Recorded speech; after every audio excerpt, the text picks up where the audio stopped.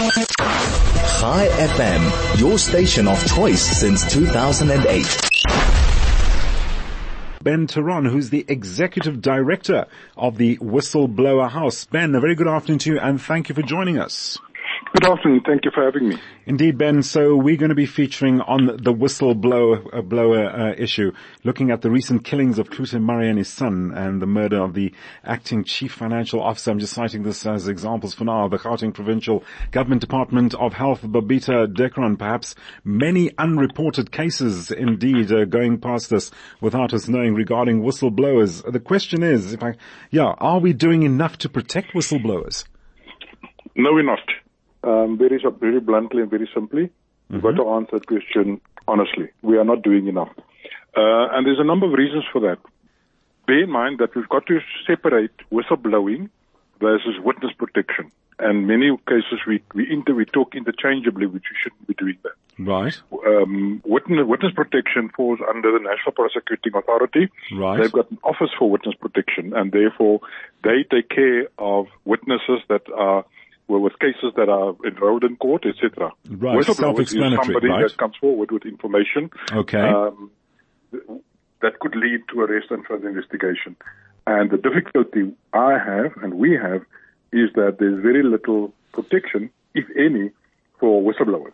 But so what do you suggest? Where's the problem? Why is that?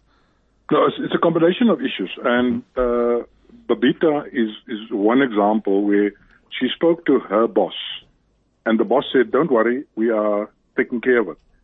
Meanwhile, she never touched anything. Her boss I'm talking about. Right. So only after the murder did the boss come forward and say she never spoke to her boss regarding investigation and protection and anything else. Part of the problem is that law enforcement agencies are not sensitive and can't act fast enough. There's a decision-making matrix. So if somebody thinks that their lives are in danger, they've got to escalate it within the police force. And you understand, SAPs have been infiltrated, the law enforcement agency have been weakened, so we don't know who to trust. So, I mean, if I'm a whistleblower, and I've got to entrust my life and my family's life to an organization that I don't know I can trust, I'd rather keep quiet. So what the Whistleblower House have been doing is, in fact, stepping into that void, and actually we start doing protection, and we start providing security and secure places for people to live in that interim period. Indeed, Ben. Would you say that South Africa now is on the brink of, or perhaps has become, a mafia state, law being manipulated and real punishment not being imposed to prevent whistleblowers being targeted? International studies speak to South Africa being a mafia state. We've been overtaken by international cartels. Sure. We are one of the top countries in the world when it comes to organized crime. And that is very scary because our constitution speaks to protection of our rights, protection of our citizens, but there's a big gap between what the constitution demands of government and what actually happens. And that's sad, but there's a huge gap. And I'm quoting international studies at the moment that speaks to South Africa has been identified, the United Nations have identified these gaps. Right. And something needs to happen very quickly. Indeed. All right. So you did outline the difference between witness protection and whistleblowing in the beginning. So witness protection, as I intervened earlier on when you were describing it, is a specific task. It's a specific role.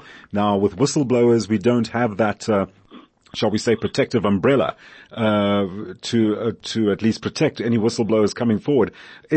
Are there any efforts there to create some kind of, shall we say, shelter, if I can use that word, or institution which can protect whistleblowers going forward?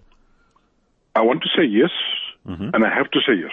The difficulty you have with government structures and bureaucracy, it takes years to achieve anything. The president last year established the anti-corruption advisory council, the task team, etc. Right.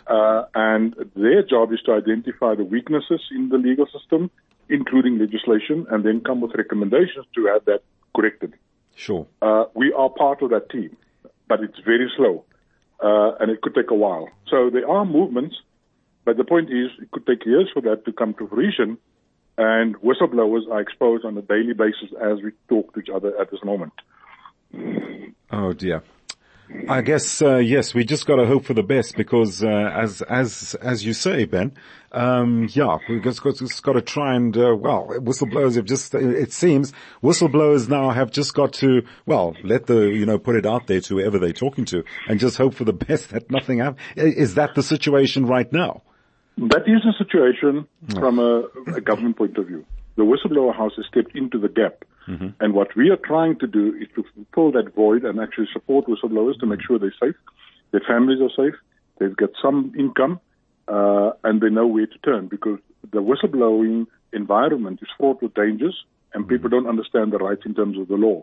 So what we try to do is to equip whistleblowers with knowledge, with legal advice, at least. Facilities where they can go and hide, et cetera, et cetera. I mean, we try to fill that void, and we are achieving that. Indeed, Ben. Well, we can only hope for the best that at least, as you say, these processes take time to put proper mechanisms in place to protect whistleblowers, and wishing you all the best in your endeavors to try and at least help whistleblowers, enjoy some kind of sense of security going forward in what they endeavor to do to at least bring, to the attention the authorities, the wrongdoing that's going on out there. Ben, we can sigh with amazement at what's going on. We have to leave it there. We don't have much time left. Ben Theron, thank you so much for joining us this afternoon to just give us a lowdown on where whistleblowers stand right now in terms of security and safety. I guess, you just got to watch your back as best as you can.